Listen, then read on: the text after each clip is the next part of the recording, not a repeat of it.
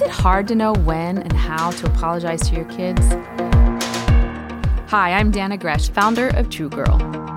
You may be a perfect mom. I am not. But apologizing is difficult for many reasons.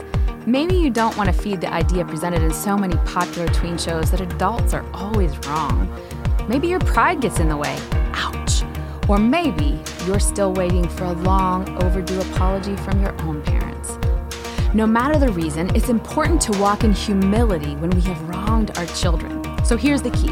Ask the Holy Spirit to specifically convict you when you need to apologize.